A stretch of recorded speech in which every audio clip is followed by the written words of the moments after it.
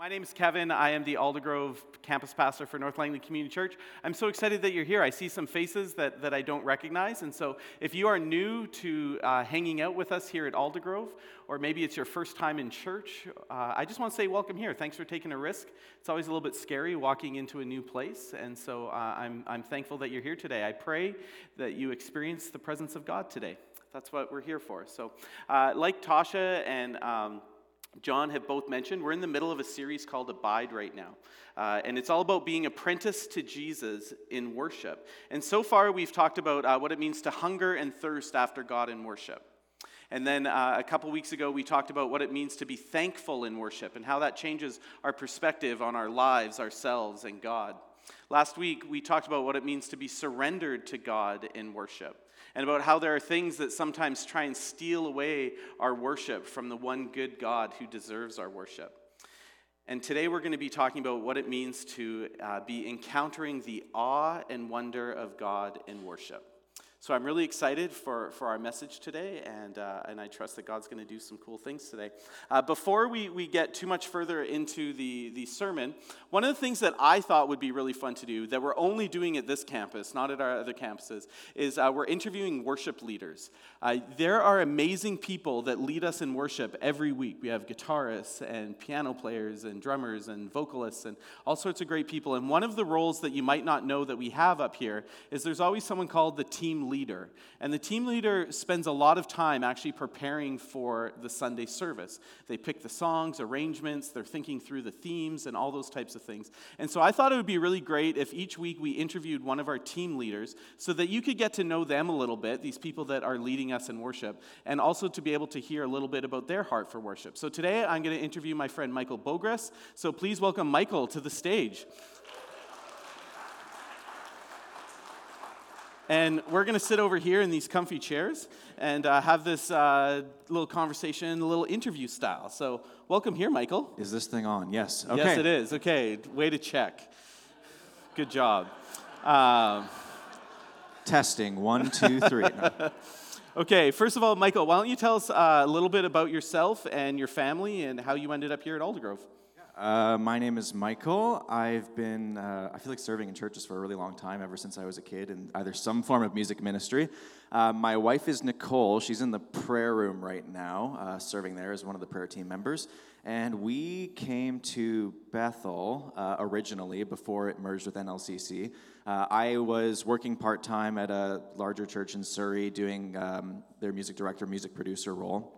And Nicole and I had been talking for a really, really long time about what we wanted church to look like for us and for our family one day, and how we wanted to kind of find a community where we could, settle down, raise kids, and be really involved in together. And then COVID hit, and we were trying out churches online, which is, I don't know if you've ever tried doing. I'm sure everybody here tried out churches online. It's really, really weird. And then we started going to different churches in person. But we always found ourselves coming back here because Nicole's sister, Jana, and her husband Mike were here, and we're close with them. And so we were just kind of going back and forth to Bethel every week and then trying new things. And then we ended up just basically coming to Bethel because we loved the community, we loved the people, we loved their heart for worship and their heart for community. And then we found out that NLCC and Bethel were going to merge, and we thought, hey, this is a really great opportunity for us to get involved on the ground floor of something that we both can be invested in and serve in.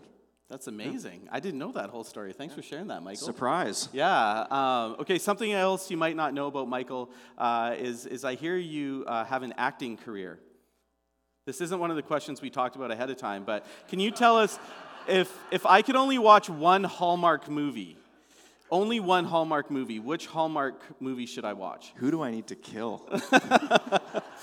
So apparently Michael has a speaking role in a Hallmark movie called The Wishing Tree. The Wishing Tree. Okay. Okay, so let me back this up. This will be quick. In grade 12, these movie people came to our school, and they're like, we need essentially a bunch of random students to play a Christmas part, and they were like, we'll pay you $1,000. And we'll feed you for 3 days. And in grade 12, we were like, this sounds great. And so a bunch of us tried out, and it was cutthroat. And they were like measuring us like around our necks and legs because they had costumes already made. I don't know. And I got a role, and they came to me and they're like, okay, you're gonna like have a response moment to one of the main characters. And I'm not even kidding you, my line was like, mm-hmm. So it was like main character talk, and then camera pans to me, and I'm looking dead at it, and I go, mm-hmm. And it's kind of a tough line because you don't like it's. You could go mm-hmm or mm-hmm. There's a lot of ways to do that. Yeah, you could drastically change the outcome of the movie. Of course you can. They ended up cutting out the soundbite. So your line didn't even make it? No, you just see my face, and it's like scrawny little Michael, and just staring blankly, and you can't hear a thing. Okay, The Wishing Tree. Ladies and gentlemen. Don't watch it. Okay, I will. Okay, a little more serious question. You play guitar. You play a number of instruments, but one of the instruments you play here is guitar.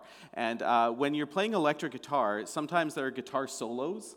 Sometimes when you're playing keys, there's key solos, or there's spaces in music where it's just instrumental, sometimes solos, sometimes just kind of going through a verse of the song. I've had people ask me, what is the point of like musical solos during worship songs where there's no lyrics?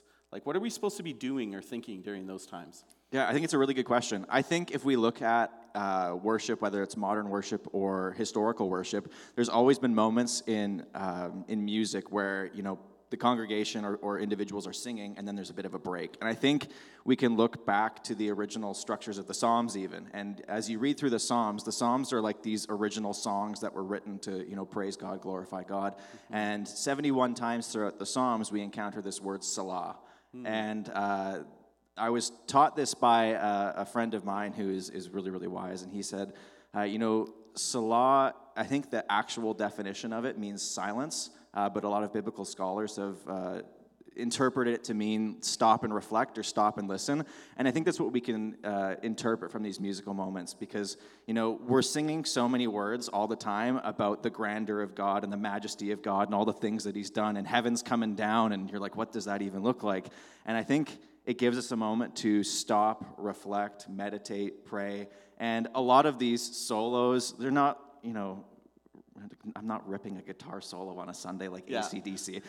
They're usually just following the vocal melody or the melody of the song, or, you know, piano solos, they typically follow the melody of the song. Like even the old hymns are following the melody of the song. And I think it's just to allow people to focus in on what are we actually talking about? How does this relate to me? How do I reflect on this? You know, what am I bringing here on a Sunday morning? And what do these words actually mean in the context of what's going on in my life, but also the context of what's going on in our church or in a sermon series? That's awesome. Yeah. Thank you, Michael. I really appreciate that. Okay, so as a team leader, there's a lot that I've been saying you kind of do before Sunday. Can you walk me through a little bit about what it means to be on a worship team or a team leader, and some of the things that you're thinking about before you show up here on Sunday? Yeah, one of the first things I always text Isaac about when he schedules me, or Tasha now, I guess, because she's been sending out the scheduling requests, is like, what is the theme? What are we talking about? Because I think in the context of a service, worship and speaking and communion and coffee, everything kind of flows together. And I love how thematic you can be. If we're talking about worship and we're talking about awe and wonder, we can sing songs about awe and wonder. We can listen about awe and wonder. And so I usually try to tie it into the theme as much as possible, and then, you know, we come up with musical arrangements and stuff from there.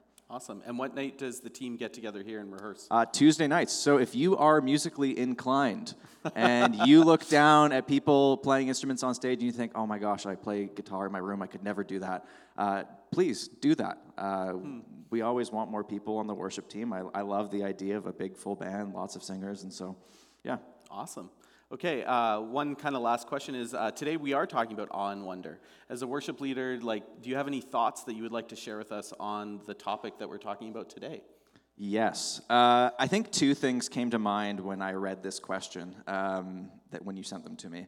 The first one is, I feel like awe and wonder expands our worship experiences, because we're singing about all these things like heaven come down or fire fall down or consuming fire. Like, what does that actually look like? And I think we look back to stories in the Bible where we see God appear to his people in such amazing and crazy ways, like a burning bush, or he's parting the seas. I also think, you know, we're singing about a God who created the heavens and the earth, the creator of the world, but we're singing songs that, relate to him being very, very involved in our lives. Even John was saying, God is here with us. And so it's just amazing to me that, we're singing about this creator of the universe, but we're also, recognizing that he's here with us in worship. And I think Awe and Wonder just expands our ability to understand that. And then I think just to piggyback off of that, I think, for me, it establishes like a heart of gratitude, that the creator of the world would actively want to be involved in my life or our life as a church. And I think when we have awe and wonder about the things that God has done, we can really, have sincere gratitude for the way he is involved with our lives. That's awesome. Yeah, okay. Is there anything else that you want to share? Anything else as a worship leader? You're like, man, I just wish the church knew this. To be honest, not really. I have been really, really blessed by everybody here. I think this church has a really, really cool worship culture. I love it when we're up here and people are singing loud, and I find that people even sing songs they don't know really loud. So I've been just really blessed by all of you, Awesome. Thanks, everyone. Say thank you to Michael for me. Thanks, Michael. Let me just throw that up there. Sweet, that's awesome. I love hearing different perspectives and different thoughts. Yes, thank you so much. And next week we'll do this again. Right now, I want to start with a story. I want to start my message with a story. If you've heard me preach years ago, you might have heard this story already, but it was a completely different church and context at the time. So I want you to picture 12-year-old Kevin. 12-year-old Kevin, and I got to go on a cruise to Mexico with my friend and his family. This is Kevin living his best 12-year-old life. It was wonderful. And one of the reasons why I got to go on this cruise with my friend and his family is his dad was into astronomy. And so, like, looking at the stars and checking things out. And while we were on this cruise in Mexico, there was going to be a solar eclipse. And so, like, solar eclipse is like when the sun is there and then the moon kind of passes between the sun and the earth, or my head, whatever you like to go there, not to scale. And it passes through, and it's this amazing phenomenon. So I got to go on this cruise. There were lots of kind of like space things. Like when we boarded the ship, there is all these telescopes and people having suitcases full of like, I don't know, space gear. I don't know what it was, but they're bringing all these things. And so the morning of the eclipse, it's like a hot summer Mexico morning, and there's all these people. Like the deck is full of people because everyone is there. And I actually remember it was really cool because like right over there, like about, I don't know, that far away, was Buzz Aldrin. I don't know if you guys know, a lot of you probably know Buzz Aldrin. He was the second man to walk on the moon with Neil Armstrong. And he was on this cruise because it was kind of like all the space nuts, right? And so they were there and it was fantastic. And I remember there were all these signs warning us. It's crazy because all these people are there to see the eclipse, right? But there's all these signs and people going around being like, don't look at the eclipse. It's going to wreck your eyes. Like, you need to actually have a special way to look at the eclipse. Because if you look right at the sun, it's going to burn out all the bits and pieces that we have in our eyeballs, right? And so what they said is that you had to have a special way to look at it. And so one of the ways is people would have like cardboard boxes with mirrors and like they would kind of, I don't get that one. But what I had is I kind of had this like goggles with like a shield, and it felt kind of like I was wearing a welder's mask where I could still see it, but it was like greatly dimmed. And they said that sunglasses wouldn't help. If you looked at it through sunglasses, you would still wreck your eyes. And so I remember it was so cool. So I'm standing on the boat, and I'm looking up through my little shield thing at the sun, and the moon comes, and it covers the sun completely. And when that happened, very quickly it went from a sunny Mexico morning to very dark, and it felt like nighttime. And it happened so fast, like just in a moment. And I don't know if you've ever experienced that, but as I was looking at it, you could still see the ring of the sun. And it was so cool because it was blocked out, but it looked kind of like a ring. And what happened is as the moon moved, and it was so quick, like this only happened for a couple of seconds, as it moved just a tiny bit, all of this light started exploding from one side of the moon. And they call it the diamond ring effect because you could still see the ring of the sun around the moon, but all the light exploding on one side. And it was by far the coolest natural phenomenon I've ever seen in my life. It blew my mind. And I want you to know that today, in Scripture, we're going to be looking at something that is unique and crazy like a solar eclipse, something that is so extraordinary, something that blows your mind, something that you actually need to be shielded from in order to be able to look at because it's so powerful. In the same way that I had to protect my eyes from the sun, we need to be protected in today's Scripture to see what it's about. We're going to be looking at a passage together in Exodus chapter 33 and a little bit into 34. And as we look at this passage together, let's not forget the amazing, unique thing that is taking place here. It's not normal. It's more rare than a solar eclipse. It's supernatural and beautiful. And this passage of Scripture is actually really ripe with things that we can glean and learn about who God is and why he is so worthy of our worship. Our passage today is mostly about a conversation between God and Moses, and it's a dialogue between the two of them. And Moses and the nation of Israel, they had just left Egypt, so they're no longer slaves. They're kind of out in the wilderness, and it's kind of before they started wandering for 40 years and before they go into the promised land. And so that's kind of like where our story picks up. So I'm going to start reading in chapter 33, verse 12. Moses said to the Lord, "You have been telling me, lead these people, but you have not let me know whom you will send with me. You have said, I know you by name, and you have found favor with me. If you are pleased with me, teach me your ways so that I may know you and continue to find favor with you. Remember that this nation is your people." Okay, so I just read it like that, but I don't think that's how Moses said it. If your Bible's open, what happened in chapter 32? Anyone have their Bible open? What happens in chapter 32? What's that chapter called? The golden calf. And so if you know this, I'm not going to get into this too much, but God just got pretty angry with the people. They had stopped worshiping God. They were worshiping this golden calf that they had made, and God's anger kind of came down. And so Moses, the very next thing is he's having this conversation with God. So I don't think he's talking to God like, hey, God, so this thing that you're calling us to. I think it's more like Moses is speaking not with confidence right now. I think it's more like, hey, Lord, don't forget us. Remember, you found favor with us, right, God? We're your people still, right, God? And so I think that is the tone that Moses has in this verse. Okay, we're going to keep reading at verse 14. And the Lord replied, "My presence will go with you, and I will give you rest." Then Moses said to him, "If your presence does not go with us," so this is the second time that God has to reassure Moses, "if your presence does not go with us, do not send us up from here. How will anyone know that you are pleased with me and with your people unless you go with us? What else will distinguish me and your people from all the other people on the face of the earth?" And so Moses has this second appeal to God, and he's asking for more reassurance that God is not, in fact, still angry with him. And he's saying, God, come with us. Don't abandon us. Don't just go before us. Don't send an angel with us. Lord, actually be with us. And this is what the Lord replies in verse 17. "And the Lord said to Moses, I will do the very thing you have asked because I am pleased with you and I know you by name." I love it when the Bible talks about God knowing us by name. I just think that there's something so intimate and beautiful and sacred about the way God interacts with us, his children, his people, and that he knows us by name. And so God is reassuring Moses again and again. And then Moses makes this third request, this third appeal to God. And this is what we're going to focus on today. In verse 18, then Moses said, "Now show me your glory." Now show me your glory.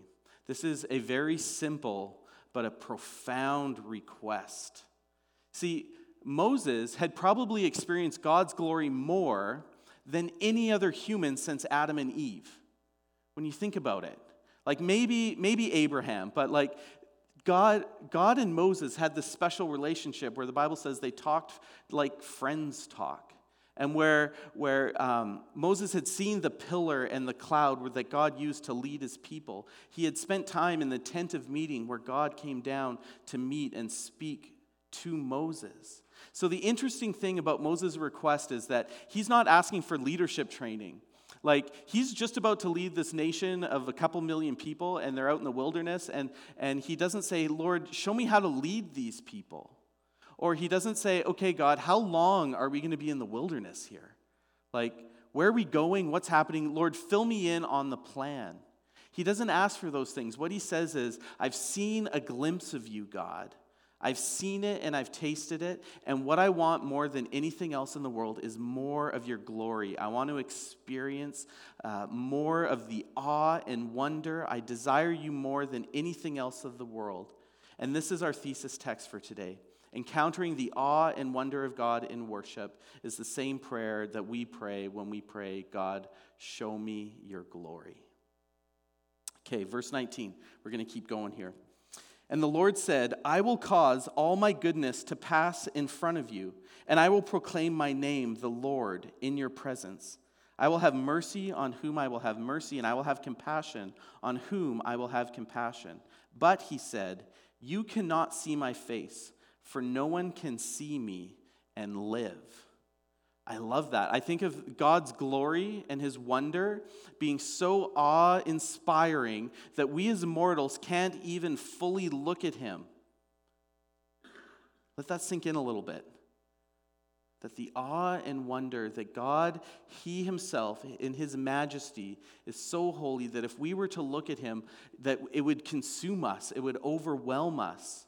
Experiencing the fullness of him is something that we as humans can't do. It's just like how my eyes can't fully look at the sun without some kind of shield or veil or goggle, just something to kind of block it out, to keep the intensity away, because it would just damage my eyes. The sun is good, but it would still come and it would destroy my eyes. In the same way, God is good and holy, and it is so good, it is so holy that it would completely overwhelm us. I think, church, that if we approach God in worship, thinking about the awe and wonder of who he is, that we would never approach worship, we wouldn't take it for granted, we wouldn't trivialize it, it wouldn't be something that we just half-heartedly engage in. We get to approach this God. I love that. Okay, verse 21, it says, Then the Lord said, There is a place near me where you may stand on a rock. When my glory passes by, I will put you in a cleft in the rock, and I will cover you with my hand until I have passed by. Then I will remove my hand, and you will see my back, but my face must not be seen. This is a beautiful image of Moses standing on a rock in a cleft in a place of protection, God's hand over him, because his glory is too much for Moses to comprehend. He is hidden and protected. And I think about it like a shy little child hiding behind their parent's leg when things get too much and they just need to hide a little bit because it's overwhelming what they're experiencing. Okay, and this is the really cool part. Okay, we're going to move into verse 30 or chapter 34, verse 5. Then the Lord came down in a cloud, stood there with him, and proclaimed his name, the Lord. And he passed in front of Moses, proclaiming, the Lord, the compassionate and gracious, God, slow to anger, abounding in love and faithfulness, maintaining love to thousands, and forgiving wickedness, rebellion, and sin. Something like a solar eclipse has just happened. Something so wonderful, so beautiful, that Moses had to be hidden by the hand of God in a cleft in a rock while God came by and Moses just looked at a glimpse of the back of God. It's like seeing the sun, but safely behind this shield or this filter. God's presence and his glory is a blessing, but it's also a dangerous threat to Moses and something that he needs to be protected from. It made me think of this line from a book, The Lion, the Witch, and the Wardrobe. And this is a line describing Lucy, who is about to meet the Christ figure in the story named Aslan. If you don't know the story, just skip over this part. But if you do know the story, I think it's pretty cool. This is Lucy speaking. She says, Is he quite safe? I shall feel rather nervous about meeting a lion. That you will, dearie, make no mistake, said Mrs. Beaver. And if there's anyone who can appear before Aslan without their knees knocking, they're either braver than most or else just silly. Then he isn't safe, said Lucy. Safe, said Mr. Beaver. Don't you hear what Mrs. Beaver tells you? Who said anything about safe? Of course he isn't safe, but he's good. He's the king, I tell you. I love that line. I think that describes what's happening here with Moses.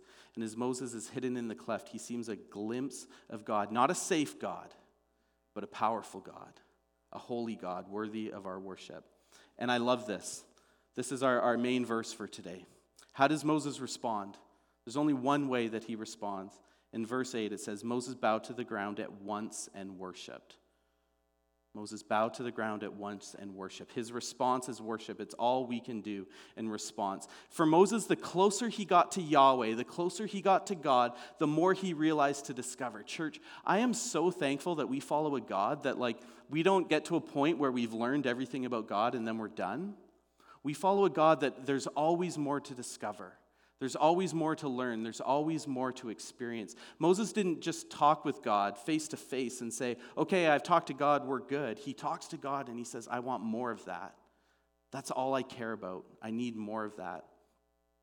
There's a dichotomy that we use to describe God, that he is both transcendent and immanent. And the transcendence of God means that he is so far above us that his holiness, his majesty, his greatness, his perfection put him on a completely different level than humanity. And that's true. That's his transcendence. But his immanence, his closeness, speaks to the fact that he is near to us, that he is personally intimate, that he knows us by name, that he is still Emmanuel, which means God with us. So God is both transcendent and immanent. He is both above and close. Next week, Wes is going to be speaking. He's going to be talking about the closeness and the immanence, the nearness of God. But today I want to focus on the holiness, on the transcendence, on the awe and wonder of God. I think of transcendence and immanence kind of like a pendulum. Because God is both transcendent and immanent, I think we can focus on one more than the other. I am obviously a very young man. Okay, right? Yeah. But here's my take on church before I was around, okay? My take on church is that we focused a lot more on the transcendence of God than we do today. Things were very formal. There was ritual. There was care taken to honor the holiness and the sacredness of church and the way we celebrated holidays. We wore a Sunday best to church. There was respect and reverence built into worship. But because now the church has swung the pendulum a little bit more to the immanence of God, I think we've lost some of our appreciation for the transcendence, for the bigness and the awe and wonder of who God is. Mark Buchanan says this when talking about God. He says, I mean that we want him to be comfortable rather than comforting. I mean, we want him to be peaceable, to keep his peace, to be docile rather than to be peacemaking and peace-giving. Instead of being our hiding place, we would prefer God to be our ace in the hole. And if that doesn't work, we'd prefer to hide from him. And there's kind of a perpetuating downward spiral to this. We often get stuck because we want a God who is too safe. And when we find him in the soft logic of our half-baked theology that a too safe God has no power to get us unstuck, his arm is too short for that. He doesn't so much forgive sin, he accommodates it. He's the God who makes anything more than living on the borderland seem imprudent, fanatical, and ill-advised. That's from his book, Your God is Too Safe. Maybe you've seen the t-shirt. I used to go to Christian concerts all the time, and I would see this t-shirt. It says, Jesus is my homeboy. Now, that statement's true. That speaks to the immanence of God. But I always found that a disrespectful thing. I was like, I could never wear that shirt. I couldn't wear that. To me, it seemed like it crossed a line, and it didn't give respect to the awe and wonder of God. And so the question that I've actually been wrestling with a lot this week as I've been preparing this message is, where are we supposed to land that swinging pendulum between the transcendence and the holiness of God and the Jesus is my homeboy, closeness, immanence of God? Or is it supposed to be swinging back and forth at different times? I don't know. I don't fully know the answer to that. But today, I know that I would like to swing the pendulum, at least for today, a little bit more to the bigness and the transcendence of God. Here's what I'd like to do. I'd like to take just a couple of seconds, and we talked. This is going to be some audience participation, so get ready to yell or speak loudly. But what are some of the things that bring you into the awe and wonder of God?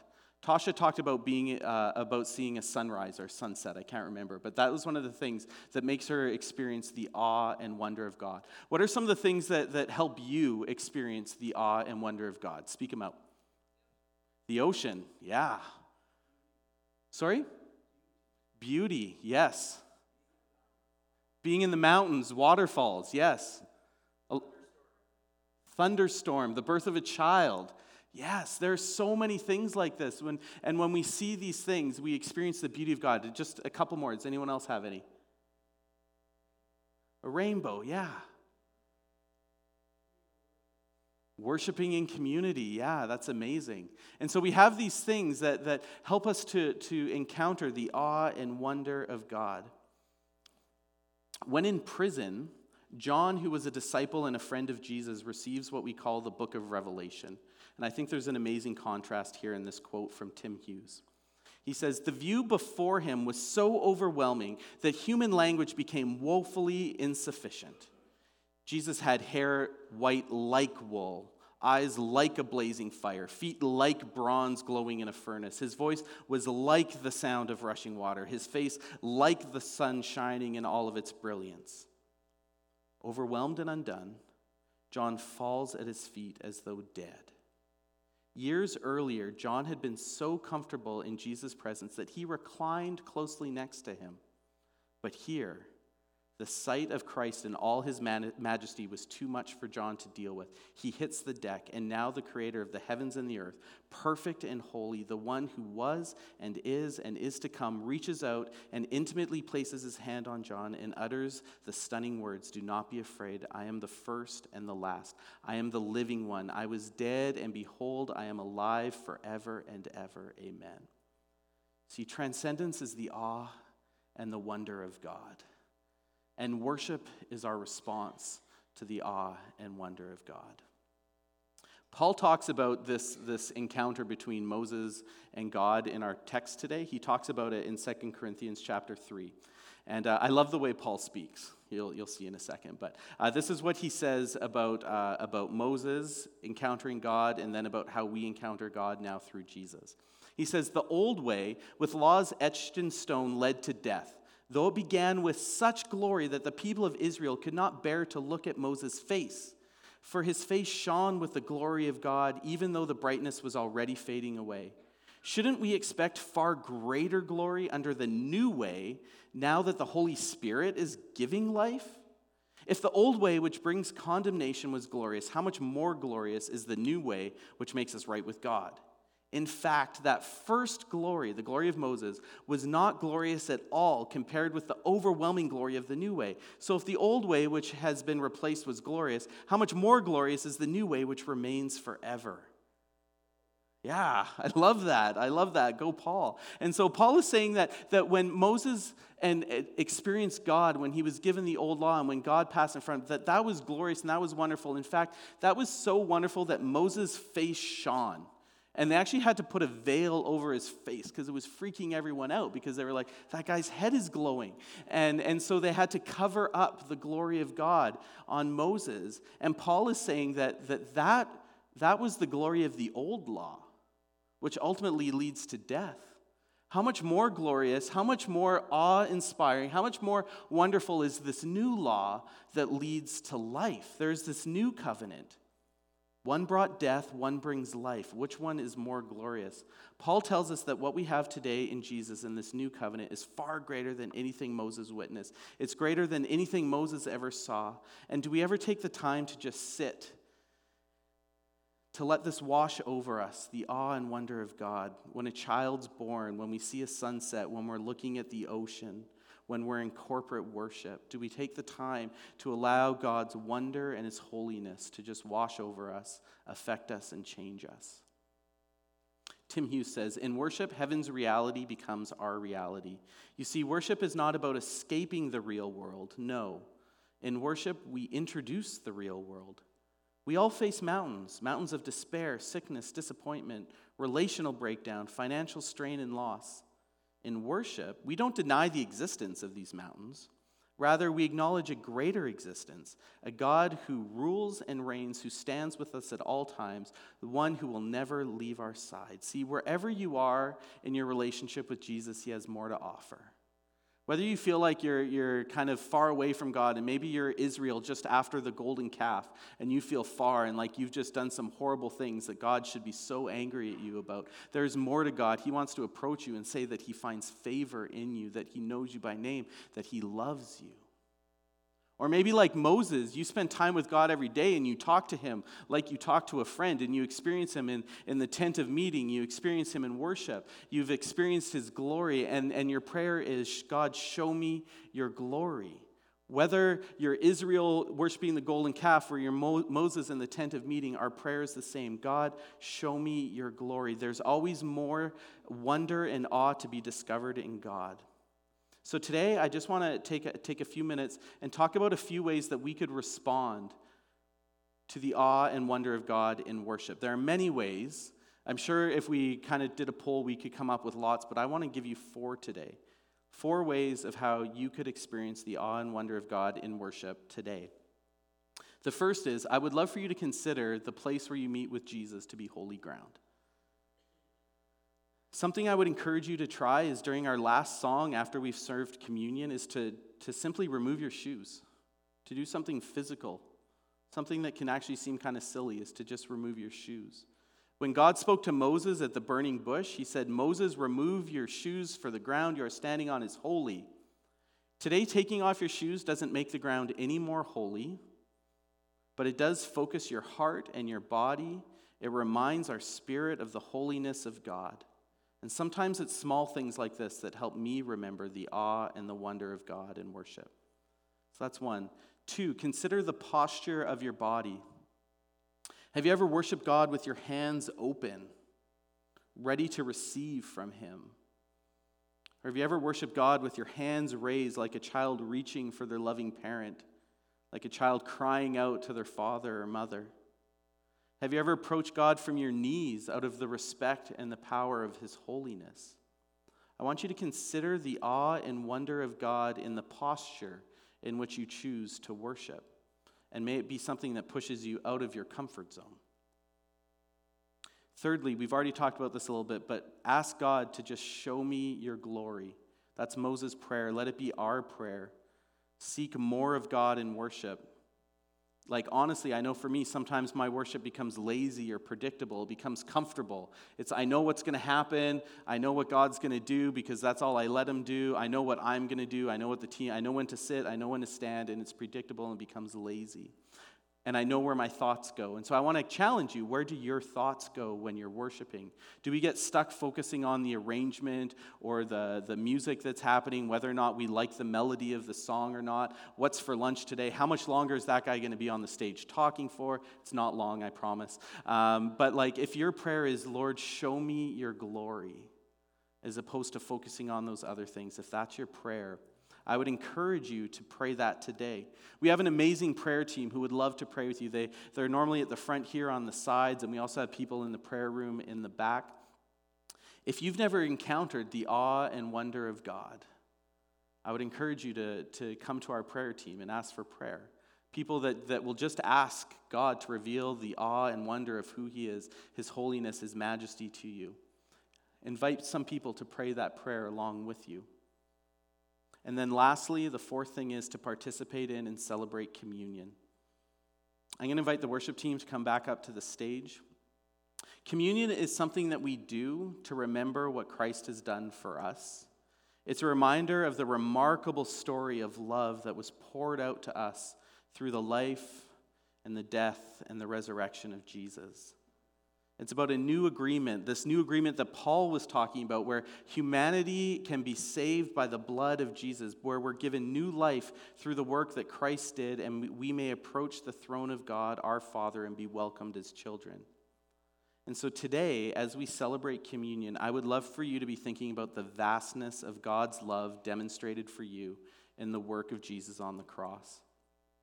Usually we invite people to participate in communion who have a basic understanding of what it is and who have accepted Jesus as their Savior and Lord. And so if you're uncomfortable or unsure about what's about to happen here, don't feel obligated to participate. Feel free to just sit where you are and just observe. And quite often, one of the things that I really like about our Aldergrove campus here is we do communion different ways. Sometimes we do it with the kids in, with the kids out. Sometimes we do it like really slow, where we intentionally have you in lines for a really long time so that you know what I'm talking about, so that you can get to know people that you're standing with. And sometimes I think we want to take communion in a little bit more of a somber way as well. And so today when you come forward to communion, I'm going to encourage you to not do the long talking thing. I'm going to encourage you to come and take the elements, to take the bread and the cup, to bring it back to your seat. The worship team is going to be playing a relatively new song for us. Feel free to worship along with the worship team, but I encourage you not to make this the social part of worship. We love that part and we'll do it again, but that's not today. And so I encourage you to just stand in the awe and the wonder of what Jesus did on the cross for us. So I want to read to you from 1 Corinthians chapter 11. For what I received from the Lord, what I also passed on to you, the Lord Jesus, on the night he was betrayed, took the bread, and when he had given thanks, he broke it and said, "This is my body, which is for you. Do this in remembrance of me." In the same way, after supper, he took the cup, saying, "This cup is the new covenant in my blood. Do this whenever you drink it in remembrance of me. For whenever you eat this bread and drink this cup, you proclaim the Lord's death until he returns." And that's what we're going to do in communion today. We're going to remember what Christ has done for us, the single most important event in human history. So the team's going to start playing now, and the servers are going to come forward who are going to be serving us in communion. We're going to ask that even if you're in the middle, that you try and make your way to the side aisles if you're on the bottom floor, and come and get communion from the sides, and that you exit through the center aisle. And so, so I'm going to invite the team to lead us. I invite you to stand with me, and I'm going to close in prayer. Lord,